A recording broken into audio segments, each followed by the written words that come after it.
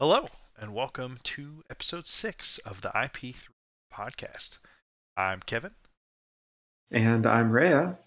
and today we're going to be talking about RTNs, the heavy hitters CC format, and part the Mistveil?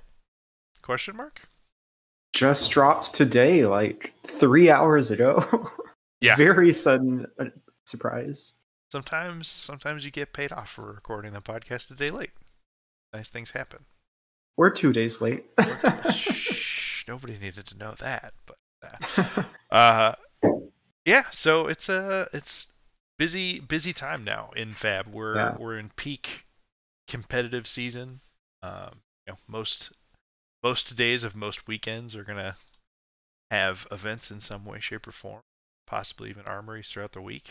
Uh, and I know you had you had a mixed bag this past weekend. Oh, that's one way to put it. Tournament success wise. Uh, Yeah. Kind of a tale of 2 days thing. Yeah.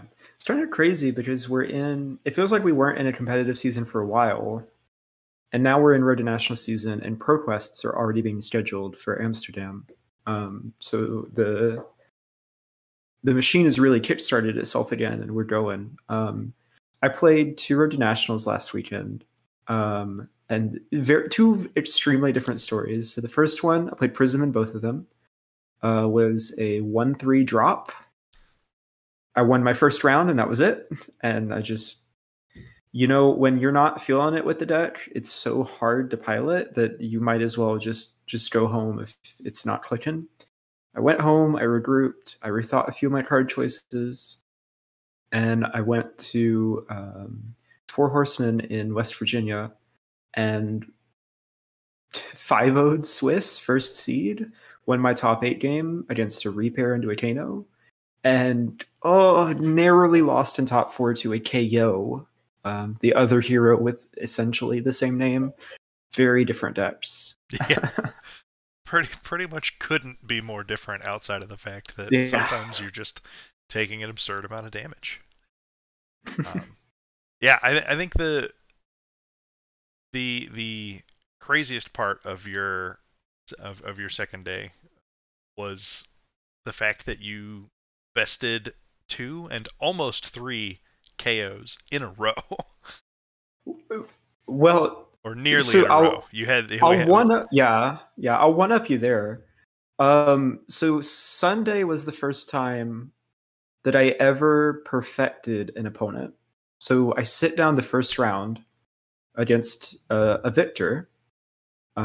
He gets to attack once with a Command and Conquer, and then my first turn is Crack Halo, Tome, Genesis, passing, and the game is just over. 32-0. So I had never won a game before without taking any damage. So that was the first. And then it happened again, round 5 of Swiss versus round 4 of Swiss versus a KO.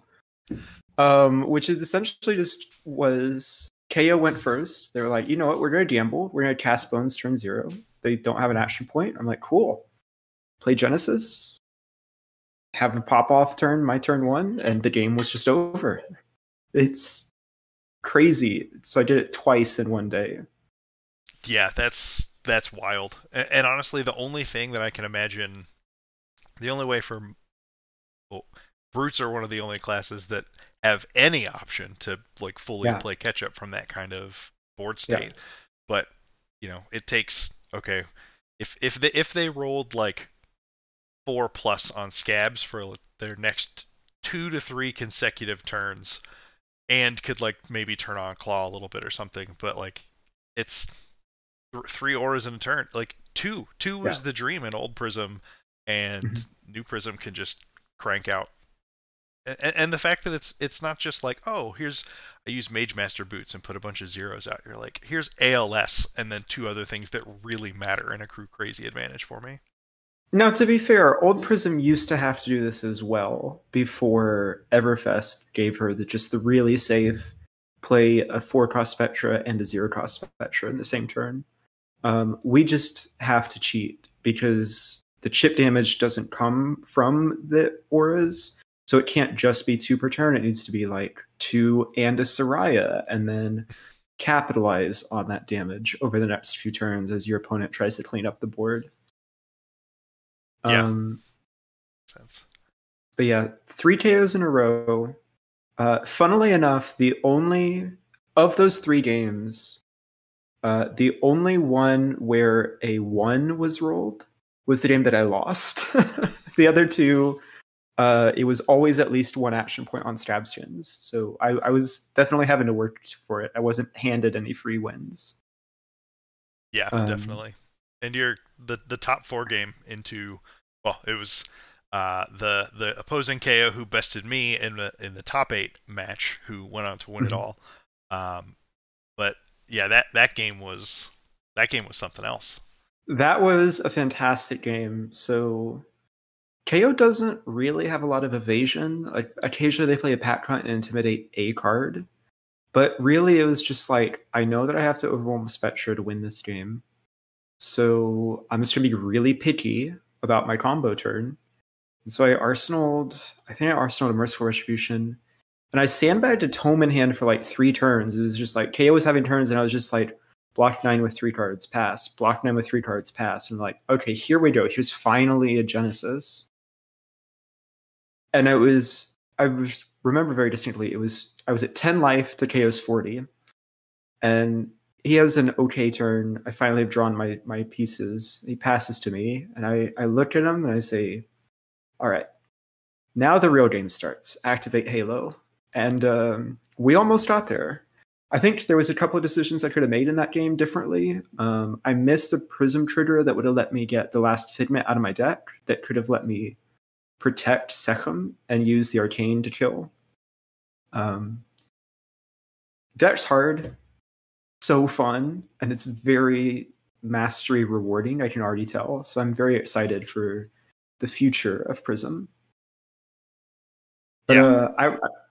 I mean, I wasn't the only one playing at that event. You also were there with kind of the boogeyman of the format, right? Yes. The time has come. I finally enjoy playing the...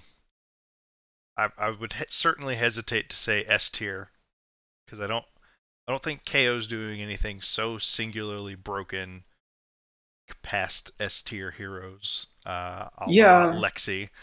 But I do think KO's the closest thing that this format probably has to a litmus test, or at least is the deck that's like everyone will have or better have a plan into KO, or you're just gonna get rocked figuratively. He's the deck to beat. That doesn't make him the best deck, but he is the deck to beat. You must be this tall to ride the ride. Yeah. How did that go for you? Was there anything spicy in that list, or were we both playing battle-hardened winning lists? No, there was a few things different, and nothing terribly insane. And I don't think anything that I haven't seen spitballed across various discords or podcasts or articles. Would say the spiciest card that was in my list was probably Censor on the day. Just as that. That's spicy. It was good. It's, you know, if you've played into a decent amount of KO or played as KO a decent amount of the time, turns out a card like Critical Strike that effectively, Critical Strike being a vanilla 1 cost 5 power attack that blocks for 3, in KO is a figurative 6, and turns out there are 2 versions of that card that are strictly better than actual Critical Strike. That still, they basically just help smooth out certain hands. You generally want to save your Tunic resource for the bigger explosive turns, or save it for Blood Rush Bellows, things like that. But Censor and the other secret OP Critical Strike, a la Bingo, turns out so most of the time Bingo is just Critical Strike, but like there's going to be some low percentage of the time where it's a snatch that's a 3 block 1 for 5, and you're going to feel pretty good when that happens. So I guess. look, it's a low percentage of the time. It's sensors a lot more powerful than critical strike than bingo is compared to critical strike is all I'll say. I think that math checks out. Yeah. Yeah. But you basically use it to smooth out some of the in between mid-rangey turns. Instead of burning tunic resource to swing, to like follow up a wild ride or something with mandible claw, keep sitting on the tunic resource, or if you don't have it, still being able to follow up with another 1 for 5 has been really nice on the sort of the turn to turn cost structure. And sensor has real text on it too. That like there are definitely some 9-up decks running around right now. Yeah, definitely. I mean, into Kasai, naming Blade Runner is a pretty easy layup. I think I hit with it primarily against opposing Levias, and I think both times in each of those games I named Bloodrush Bellow because we had already seen an Art of War from each of them in either of the games that this happened, and at least one of the times it was immediately followed up with Art of War. So I just I picked wrong, but mathematically I picked the more likely power card to try and Are you ever supposed to go for Dread Screamer there because they play more than 3 of that card? Yes, but it was early enough in the game that Dread Screamer wasn't really going to be a factor, most likely. Gotcha. But yeah, so I ended up 4-2 on the day. I beat Levia, Victor, lost to KO, beat another Levia, and beat Dromai to go 4-1 in Swiss. And then I lost to your top 4 opponent in the top 8 round in the KO mirror. So my 2 losses on the day were to opposing KOs. So KO mirror, I bet that's really interactive and fun. It could be an acquired taste is how I feel about it. It reminds me, so there are some elements of either old Chain or Briar or Lexi aggro mirrors where sometimes you're just going to get out power carded and sort of out juiced on what your deck is doing, and it kind of leaves you a little bit not entirely helpless, but a little, there's only so much you can do. Okay, well, you Blood Rush Bellowed me 2 of the first 3 turns of the game, and I didn't see one until I was blocking to save my life. It happens though. That's part of the variance of the game. But I think there are some opportunities to find edges in that mirror. Winning the die roll is definitely a big advantage. So I actually it's really important to tech for. Yes. Well, look, if any hero can tech for winning a die roll, it's KO, right? It's brute. We're ready to roll. So I lost every die roll and was lower seed in my top 8 match. So my opponents picked every time, and so I was forced to go first in the KO mirror, and I had guess the optimal turn 0 if you're in the KO mirror. What do you want that to look like? The optimal turn 0 is discard Agile Windup, discard Mighty Windup, play Cast Bones, Arsenal Blood Rush Bellow. That's the perfect turn 0. That is the perfect turn 0. So I had a very good but not platonic ideal turn 0.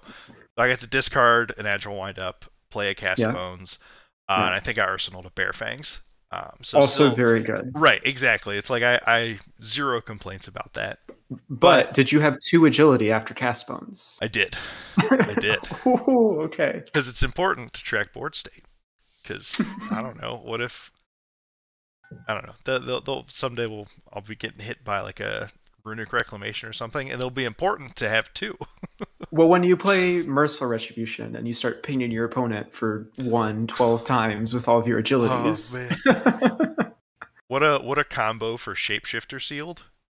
Oh, yeah. What are you doing? I got a bunch of 6s and a Cast Bones and a Merciful. What are you doing? That sounds sick, actually. Sounds really funny.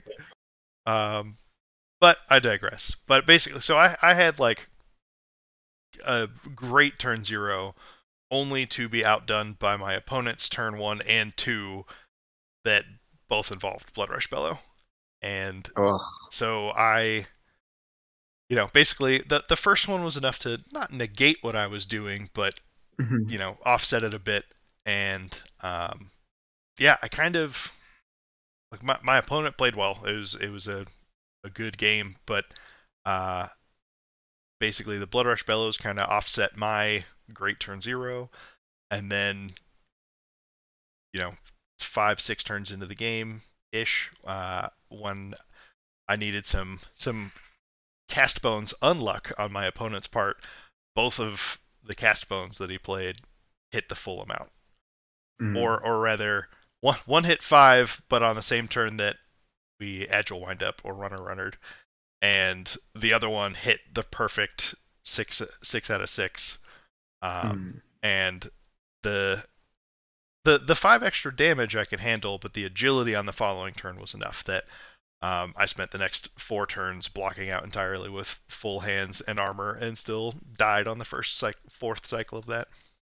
Gotcha. But it's interesting. There are a few cards that can have an impact there. Censor's one of them. It's a fine thing that, arguably demands a bit of armor or a couple cards. And then something that I saw out of, I think, at least to the KO opponents and possibly one of my Levia opponents as well, was Humble, which I think is not terribly secret tech that, Humble turns all of KO's fake 6s back into 5s, which does a lot of things. I had a turn where I caught myself. I was very nearly gonna let a Humble hit, or like block 3 on a Humble and let it hit, and I'm like, oh, it's fine, because on my turn I'll just discard this Agile Wind Up and Cast Bones. It's like, fine, it doesn't matter if my cards are small this turn. And then I came to my senses, realizing that Cast Bones was going to reveal a bunch of 5s off the top, and that would be a terrible play, so instead I blocked with it.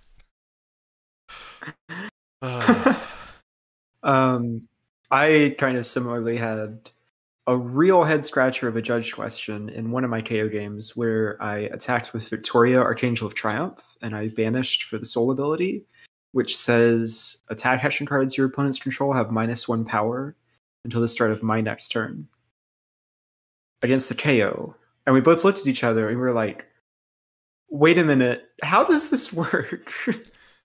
And so it was a very long judge call. It turns out the answer is, if a card is not on the stack or in the arena, you don't control it. So you don't control the cards in your hand or deck or arsenal. So KO's ability still works, because the 6s don't become 5s until they hit the yard, on like discards and stuff. But it does still like save some damage when I get attacked. It was not quite the silver bullet I was hoping for it to be, though. Yeah, that'd be a heck of a silver bullet. Turn 0 Cast Bones. In response, crack Halo, shut your deck off. That'd be... I can dream. Yeah. That's... Well, Prism's got some funny because very interesting interactions.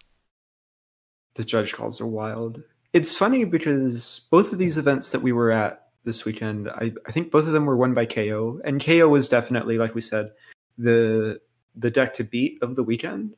But if we look at the meta coming out of the week, we'd actually see him in 3rd place, which shocks me personally.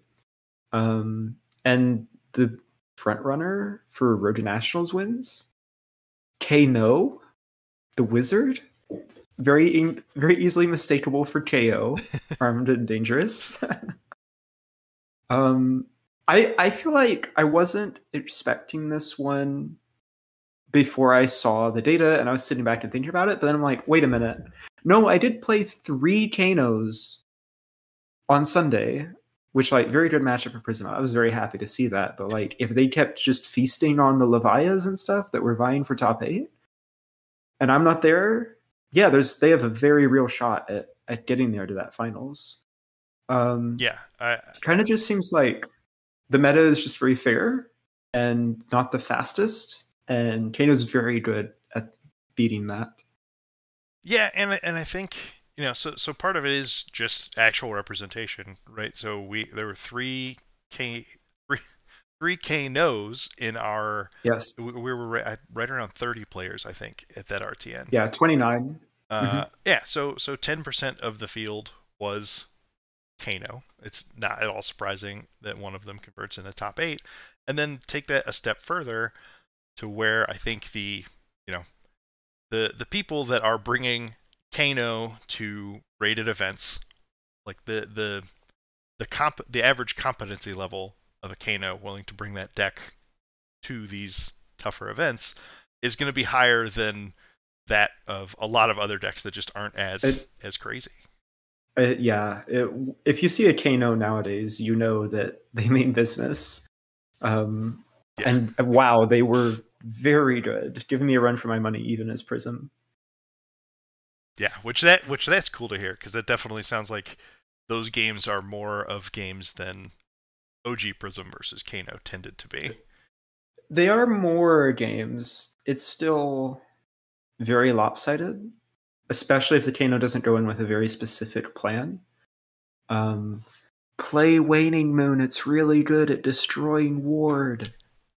That's a hint for you. No, we can't give away all the secrets, though. We have to save that for the "How do I play against X" series. We'll do it. Okay. I have to learn how to play Prism first, and then I can tell you how to play against it. That's fair. I've seen conversations recently about people discussing how the new Prism mirror match goes, and that just sounds ridiculous to me. It's a brain melter. Yeah. It's pretty wild. It'll be fun to watch at some point, though. Mm-hmm. You'll get it figured out, and then you'll find a random unsuspecting Prism and just crush them. Back to the old Everfest meta, where it was just about the skill gapping when it came to the Prism Mirror. I'm excited for that. I am for sure. But the opposite of the Everfest meta, we're kind of just in the most diverse place we've ever been, at least for week 1 of RTNs, I think. Yeah, I could not agree more. The fact that so Kano topped the RTN wins with a total of 12, followed by Dash and KO with 8 apiece, and then Dromai and Victor with 7 apiece. And then, we scale down to Prism, managed to win 3, and then we get the other heroes section. And this is, I think, the most impressive part of this meta, is that the other heroes section has 14 wins. That's, the Vinsets, the Riptides, the Boltons, everything like that. But I don't know. I'd have to go back to verify, but I would bet that this is the first time that, that other portion exceeds the top individual wins in a season like this. Yeah. I mean, it probably depends on how many heroes down you go in terms of discretizing them all compared to the top few. But it definitely is a lot of people sneaking in with wins. The top is interesting because like some of these decks I've been hearing a lot of buzz about, and I was expecting. People have been calling Victor Goldhim for a while now. If you have matchups where you win clashes, you just win the game. It's that simple. We all knew Dromai was good. I can't do it. KO is the new kid on the block and kind of the de facto best aggro deck. I feel like Bright Lights happened and Mech got their card pool tripled in size. And everyone was like, yeah, okay, I guess Dash is okay. And it's just like top 8s and wins everything. And still people are like, yeah, okay, I guess Dash is okay. That feels under-respected essentially always. Yeah, that's fair. I feel like there's also an extra layer, or at least in my mind, right? The thing that kept dash from being an option for me personally is, oh well, now we're getting a brute resurgence, and Hmm. our like smashing performance is incredibly strong. It's not bad. It's not bad in KO. Yeah. Um, My complaint with the deck is it's just so boring. It's just all a bunch of vanilla. It's literally just vanilla. Um, yeah. And that's it. That's dash yeah, dash is like, I'm gonna get max velocity off 5 times, and if that's good enough to kill you, I'm gonna win this game. And if it's not, I'm gonna yeah. be out of cards. But yeah, it's just I messed around with it a little bit. The boost variants and the um what's the shotgun, the overpower shotgun. I just blanked on it. Hanabi Blaster. Navi blaster, yeah. So tried a few different versions, but I don't know. It doesn't scratch the old uh itch the way KO seems to. I think KO to me feels like what I always wanted Earthbriar to feel like. And I mean that in the Mm. most complimentary way possible. Just Hmm. Oh, we're gonna lob out some you big chunks of tried damage. so hard to make Earthbriar work. I remember that. I remember that quite well. Yeah. Uh, Um, it was fine. Not as good as Lightning Briar, unfortunately for me. do you know what strikes me as weird when I look at this meta breakdown though? Is I'm shocked Azalea isn't performing better. Because it's pretty close to a 50-50 into Kano. It's kind of just like whoever kills each other first. Dash, very Azalea favored. I guess if they're running Tree Frog, it can get a little bit hard, but typically you can out fatigue them. And Boost, you just run over because they run out of fridge and are just a bunch of vanilla, and you're disrupting them. KO, I've found to be pretty good for Azalea. Not like win all the time, but a reasonable matchup. Your disruption is very good, and they have a lot of cards that don't block, and so they have a hard time blocking out 14 dominate or just 14 even.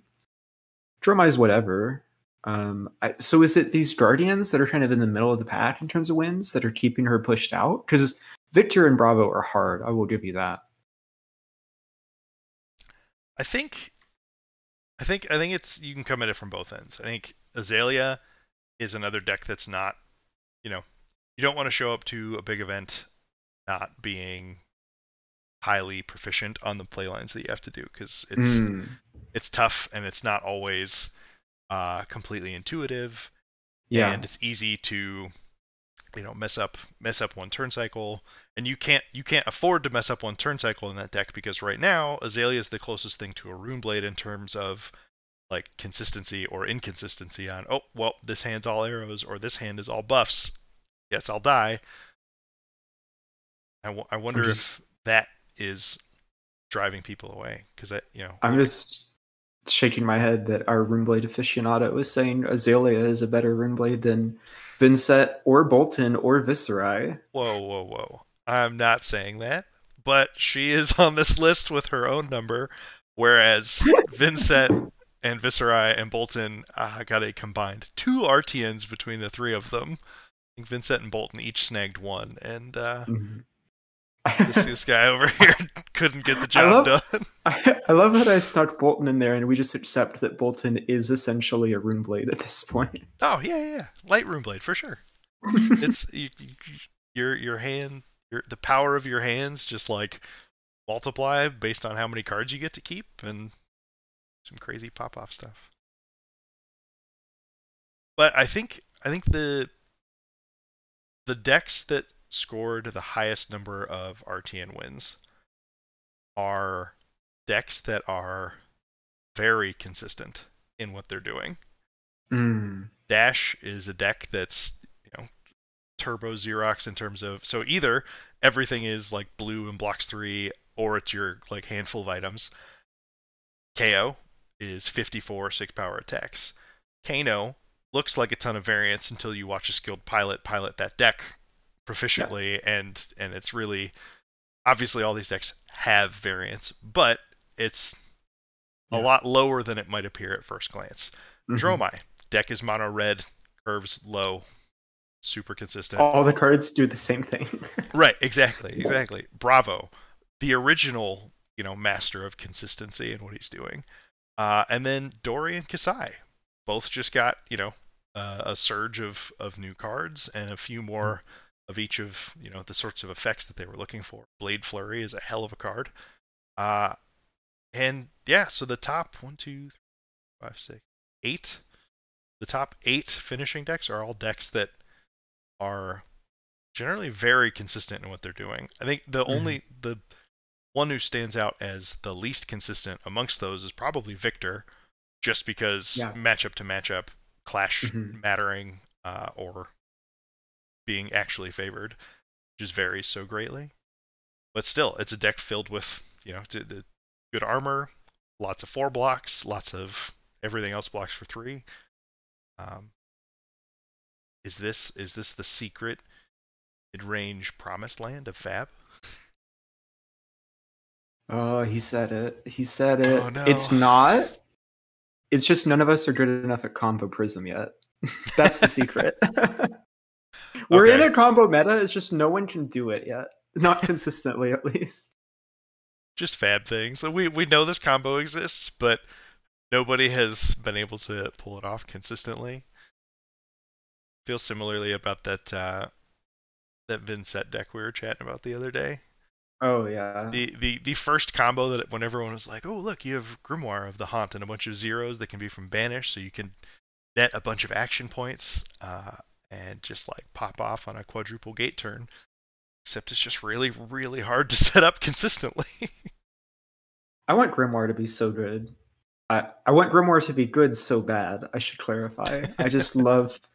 I love weird offhand equipment. I love reading books. It's just everything about that card does it for me. It's a great cold foil. 10 out of 10. No notes. My only note is that I'm sad that it's Shadow Runeblade offhand. Get that it has to be because it has the word Blood Debt printed on it, so it just has to be. But I will tell you my one complaint about that card, which is it makes Eloquence tokens, so you feel compelled to buy a cold foil Eloquence token. But you only activate Grimoire and make an Eloquence token when you're about to play an attack or a non-attack that you want to give Doid into. So it's like, crack Grimoire, make my Eloquence, and the Eloquence goes away. but for 3 seconds, this board state looked classy as hell. Yeah. Yeah, it's an interesting meta. It's tough to know what to try and attack. I feel like those top 8 decks, there's definitely bad matchups amongst each other and everything like that, but nothing looks completely bulletproof, but also nothing is so head and shoulders better than the rest of it that this meta just seems eminently pretty decently balanced. I agree. Best part about this meta, there's a lot of 90/90s running around right now where people think they're favored into each other. That's how you know you're in a good spot in Flesh and Blood. Skill game for sure. But so we found out today this meta will not last forever. There is a new set coming. Turns out Heavy Hitters was not the last set for Flesh and Blood. Which is crazy because they could have ended on their best set ever, arguably. And they're going to try it again. It seems like it is shaping up to be the best set ever, which is pretty wild, but very exciting. Yeah. About 4 hours ago now, Part the Mistveil was announced, along with its world premiere event. This is pretty wild. So Part the Mistveil coming in late May. Or at least, May 31st, 2024. We're going to Mysteria. The long-awaited trip to Mysteria. The long-awaited trip to Mysteria. And when I saw this splash art, I don't know about you, I nearly had a panic attack because I thought that was melted Icelander at first. Kind of damp, long, white hair, flowy blue dress, wading through the water. There's a moon in the background. if we hadn't gotten the hypothetical blue illusionist on many pieces of art prior to that, I would have been right there Mm-hmm. with you on who else could it be. Yeah. But I think our general consensus that it is probably this classy individual right here that I'm about to show. Mira Serrana, Mira Serrana. the focus of so many pieces of illusionist art so far. I'm really excited if we do get this hero as well, because it will complete the natural progression of illusionists, which is we had the yellow illusionist, and then we had the red illusionist, and now we have the blue illusionist. I hope so. It seems like such a layup for that to be the direction that they're Mm-hmm. trying to take it. I think I'm most intrigued by whether it will be a Mysteria talent illusionist Mm-hmm. or if it's finally just going to be the generic illusionist. Yeah, so we have confirmation that we have a new talent for the first time in over a year in the game. But we don't they've alluded that it's a very unique or weird talent, but we don't quite know anything about it more. I've been saying for a while now, because I also had suspicions that Amira would be in Mysteria or from Mysteria. I've had suspicions that we were going to get some kind of like spirit or ancestor talent when we went to Mysteria, because it works with ninjas. Things like ancestral empowerment and bonds of ancestry clearly have like very clear ties to that like kind of ghostly spirit empowerment stuff. But it also just logically makes sense for illusionists as well, because like you are summoning the illusions of your front forerunners and stuff like that. Um, that's my theory at least. There also is like the mist theory or water as an like an element, because Mysteria and Arya do border each other, so we might be kind of returning to some kind of riff on elemental. I don't know. Yeah, I'm not sure. I definitely my instinct probably leans more towards the spiritual side of the theming. Um, but yeah, I don't know. I'm just excited to see what they cook up. This Yeah. being the first talented set. So okay, so obviously Fab 2.0 started with Outsiders. We got Dusk Till Dawn. That was Light versus Shadow. Got some new talented cards. Obviously, in a But few spots, I know that they've gone on the record to an extent saying they might have played it a little safe in yeah, regards to both of their new talented heroes there. Entirely reasonable given Chain and Prism's original histories in the game. But now we're getting brand new talent the, to be completely unleashed under the Fab 2.0 umbrella. And I think it'll be interesting to see, what either what base of cards they provide for the talented side of things, or the types of directions we might see with other talents in the future. I think it'll just be very telling. so I have a theory that most of the talented cards we see are either going to be class locked, like light illusionist cards, or like mist illusionist, mist ninja, etc. Or there just won't be a lot of them. And the reason for that is if we look at the event page for the Calling Tokyo, which by the way, the Calling Tokyo is the thing. We'll get to that in a second. Yeah. It's sealed deck with 8 boosters, which is double what Bright Lights was, and 2 more than what every other kind of traditional Flesh and Blood set has been for boosters. Because Outsiders was 6 packs, right? It was Yeah, 8 for Team Outsiders was Sealed. 6, 8 for Team Sealed. Yeah. Mm-hmm. And this is also, if what I believe to be your line of thought here Yeah, holds I'm true, going somewhere with this. yeah, then it definitely seems like we will be back towards potentially a 4 class or 4 Yeah, hero draft environment. Um, yeah, I'm definitely suspecting 4 class. We might see something that has even more heroes than that, with like some of them are talented and some of them are untalented, and having some overlap in the class space there, but differences in talented or not. What we would expect 15 new heroes this year, and we've seen 5. 4 so far. Oh, 5, yeah, because it was just Reiner that was not new. So we need to do another 5 more to stay on track, right? That sounds right, because I don't think they're moving. I don't think they've gotten to the point where it's 4 sets per year yet. So I think we're still set for. So if it's Yeah. if So we it's need to do 5 4 or here, 6 this set. and I guess it depends too, because we haven't seen. Uh, there's a world where we get new heroes in an expansion slot potentially too, right? So like there's Oh, yeah. I don't know if that's something that they're looking at. Icelander star of the show. Icelander star of the show. What does that even look like? Just the same thing, but you give 2 frostbites instead of 1. But you All right, start with well, like an extra 10 health lower. let's pose this question then. So if we're suspecting it's a 4-class set, what are the 4 classes? Go. It's Mysteria, so it has to be Ninja. Slam That's dunk. slam dunk. Just an assumed. The cover art and the vibe that I believe is associated with Mysteria, second most slam dunk is Illusionist. And then obviously the key art kind of hints that way. Beyond that, I don't know. Is there a world where there's a new class here? Oh, what would that even look like? I had been, or maybe not even necessarily a new class, but I had been thinking through.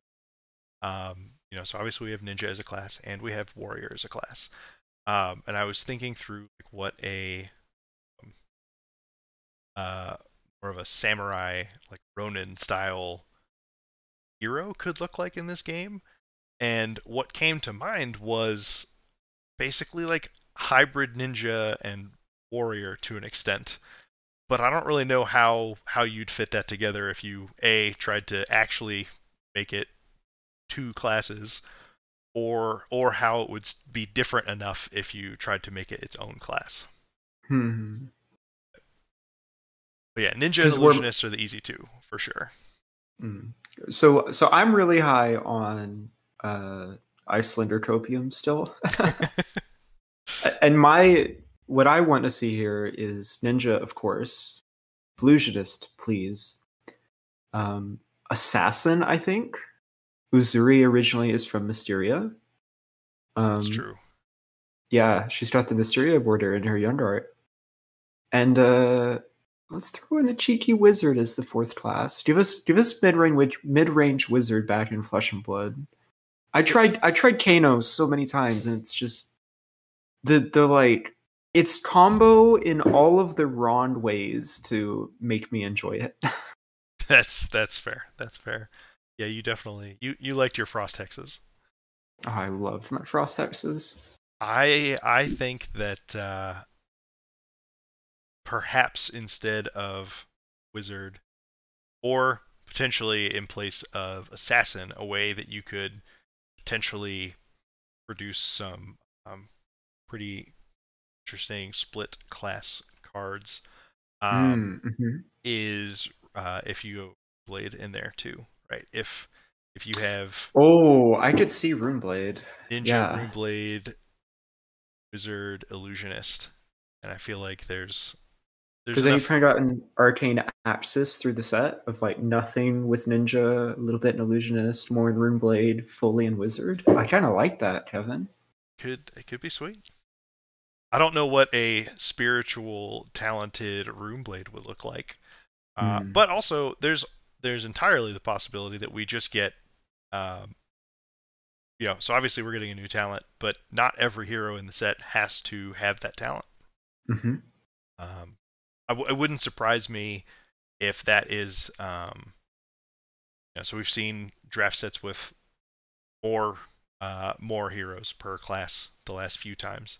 Wouldn't shock me if we get maybe some of those to augment the draft environment, right? Like Benji is a seems like a good fit and is the type of hero with a non-conventional ability that, you know, the split between Benji and Katsu and Outsiders was really nice because Katsu's like, I would like these big numbers and these combo cards, and Benji was like, give me some of these weird yellows and things like that, and they just complemented each other nicely. So I could see a world where, if it is 4 classes, there could be 8 heroes. Maybe there's like a talented version of each class, and then their reprint or new non-talented versions go a lot of ways. Mm-hmm. I wonder, this is like nearly a tangent. I wonder if we ever see draftable heroes where, like, in a set like this, that's a talented set, you have the token hero, which is like Mysteria Ninja or like an Ancestor Ninja or whatever. But also there's just like Nukatsu is a rare in the set and he's just a ninja. So you can draft this mono ninja deck and get there with your payoff that you like pack one, picked one, this really interesting riff on ninja. I don't know. I feel like the closest, it could happen. Obviously, it could happen. Very easy to make that happen. At the same time, I don't think that's an avenue that they would go down. Like, I feel like we would sooner come across a set where, so Heavy Hitters has numerous equipment available when you're drafting. Mm-hmm. And I think we'd sooner see a set that's heavy on draftable weapon options. And, if you okay, fine, everybody can default to arbitrary sword that attacks for 2, costs 1. But if you draft, a hatchet to go with it or something, and different cards could care about different combinations of the weapon pairs and that sort of thing.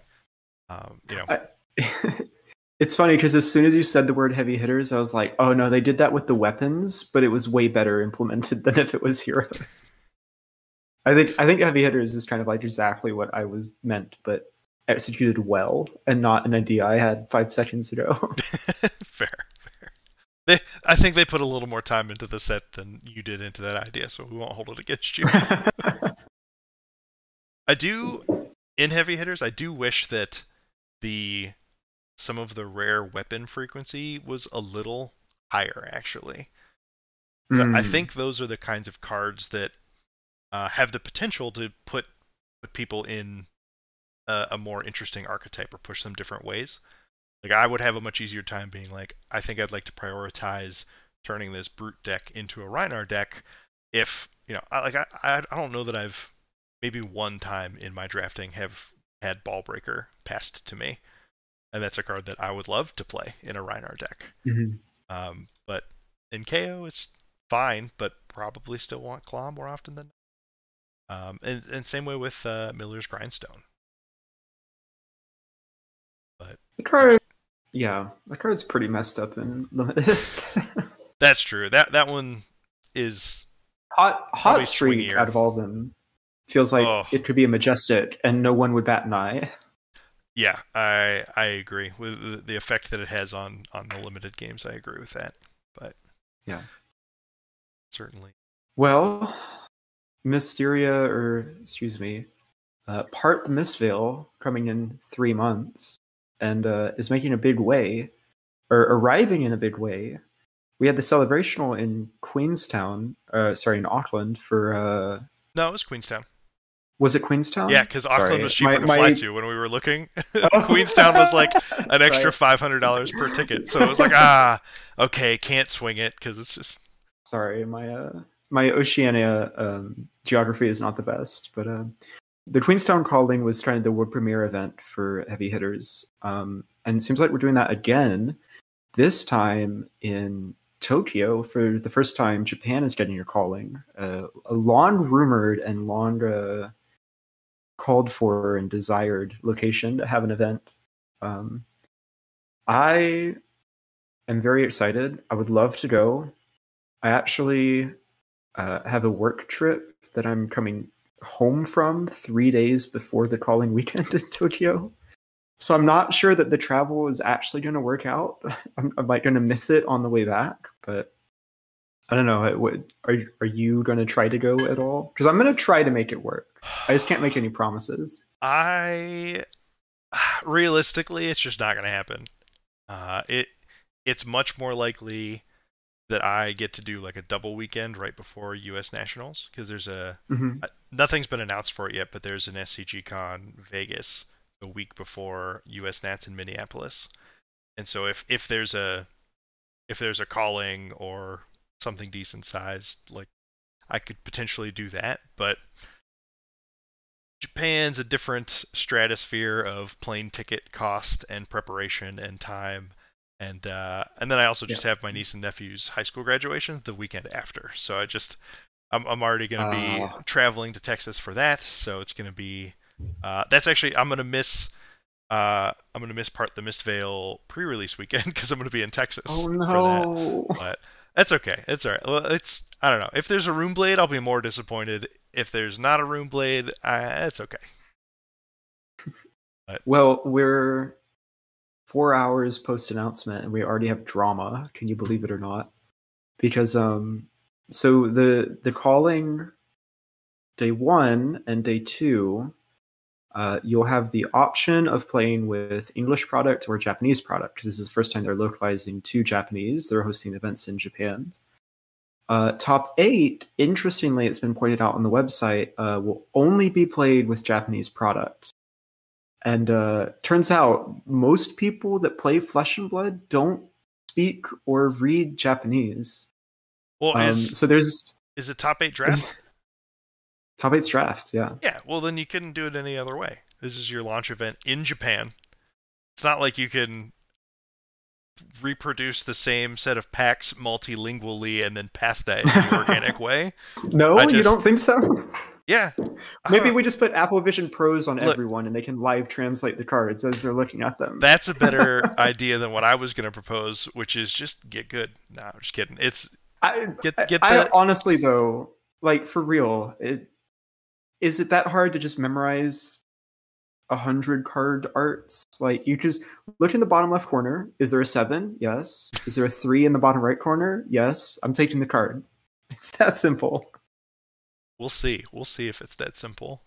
I I think can't wait there's for there to be 0 3 for 7s in the set. By the way, just no Herald of Triumph proof true poppers like that.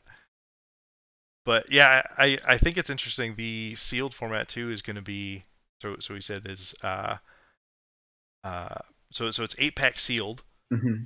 The counterbalance to you get 8 packs to make your sealed deck is you have to play exactly 30 cards. And that also says something to me, which is that if they didn't have that, the only reason they would add that rule, let me try to rephrase that, is because without that rule, you could play significantly more than 30 cards. So it seems like they're trying to make this a high power sealed format.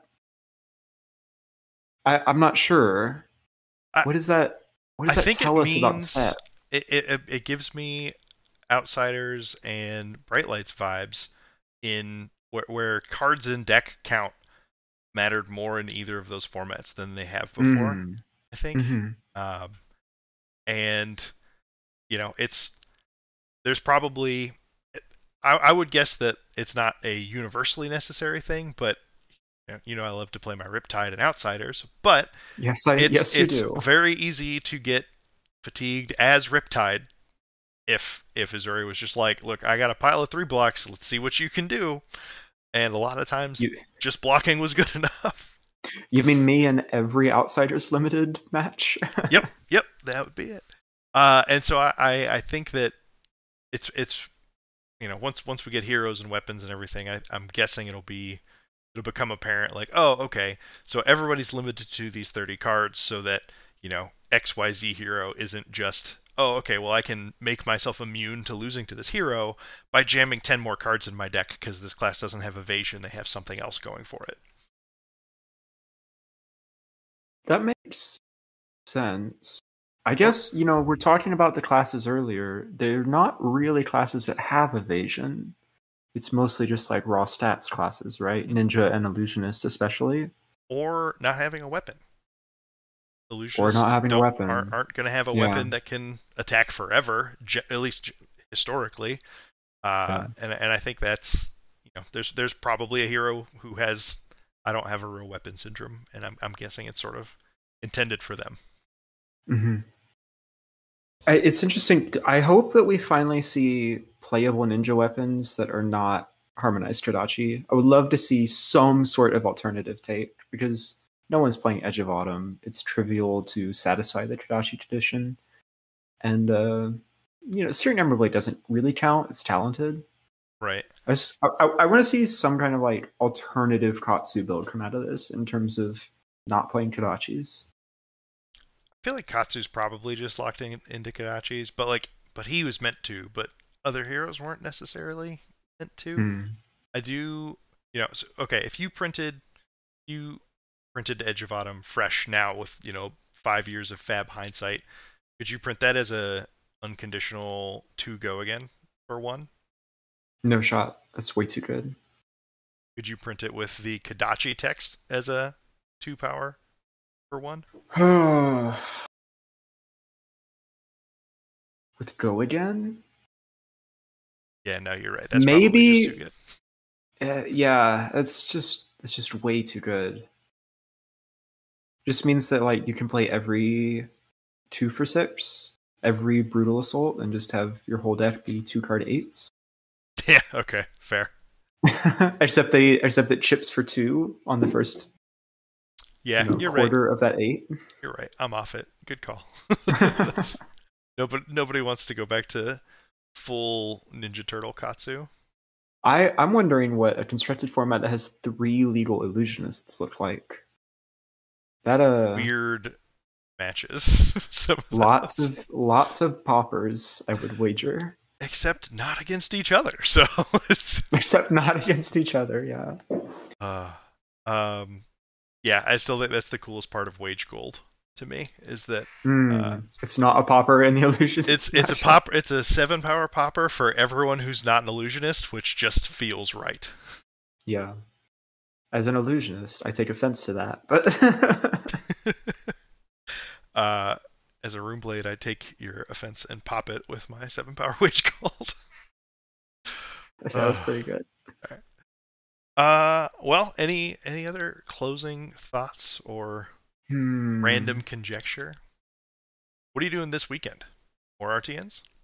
I've got one RTN this weekend. I'm gonna play Prism. Surprise, surprise. I think after that, I've got 1 draft RTN and 2 CC in the coming weeks. And then I got my invite already with the top 4 last weekend, so I'm taking it a little bit more chill now. Don't have to play 2 every weekend. Yeah, that's. But right now it's mostly just playing my 1,000 Prism games, so I'm ready for the Pro Tour. So we're locked in? Oh, I'm locked, yeah. Oh, super locked. Gauntlet's been thrown down. Dreamweavers have been cracked. Prism will make an appearance in Los Angeles. Look at this. There's the deck. There's all the secret tech in here that you don't know about because you can't see the cards, but they're right there. They're right there. Follow our non-existent Patreon for all of Rhea's secrets. Actually, wait, you have a Patreon. What am I saying? I do have a Patreon. You can follow me subscribe to my Patreon on Hit Effect. I'm a little bit quiet right now because Prism is not a C-tier hero. It's a very real deck.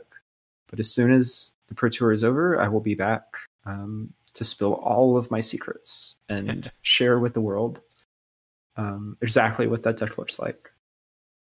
Yeah, that'll be a fun interview to do with. I mean, I guess it's not an interview if you're already on the podcast, but that PT champion. Oh God.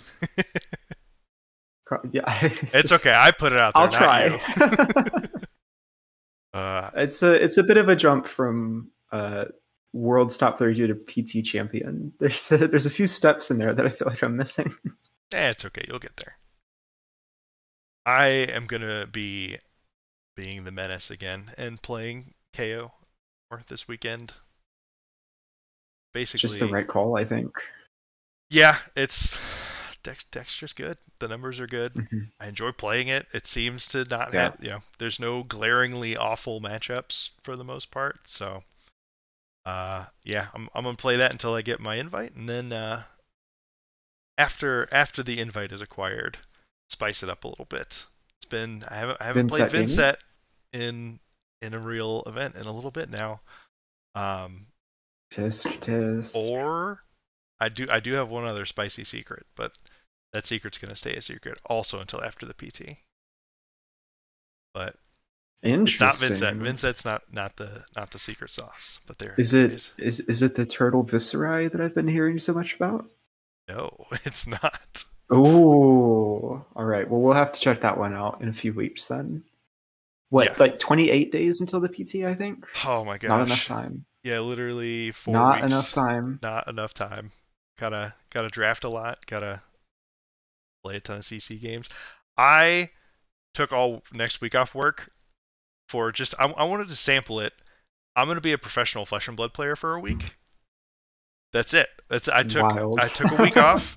Took a week off for a staycation, and I'm gonna play a shit ton of Flesh and Blood, and I'm gonna try and stream a bunch. It's gonna be great. I am Little jealous. mini I'm fab excited vacation. to watch that tiny journey. Ah, fun. But all right, well, I think that's gonna do it for today's episode of IP3. Uh, as always, would love to hear from you in the comments or on Twitter if there's anything you want to hear about, any questions you have for us about anything. We are continuing to roll the podcast out to more and more platforms. I believe we're on Mm-hmm. Apple Podcasts now, Yep. and another one that's Apple related that I can't think of the name We of. we just hit Overcast as of Overcast. That's yesterday, it. I think. Okay. Okay. So we did it. We're everywhere. RSS feeds available. Uh, soon we're going to be unveiling a new logo. It's not Very dramatically excited. different, but a little more professionally done. We'll just say that. You mean something that I didn't make in 5 minutes in GIMP? Yes. But yeah, looking forward to the rest of this competitive season and finishing prepping for the Pro Tour and lots more fun to Absolutely. come from the IP3. So, as always, thanks for hanging out, and we'll see you next time. Peace.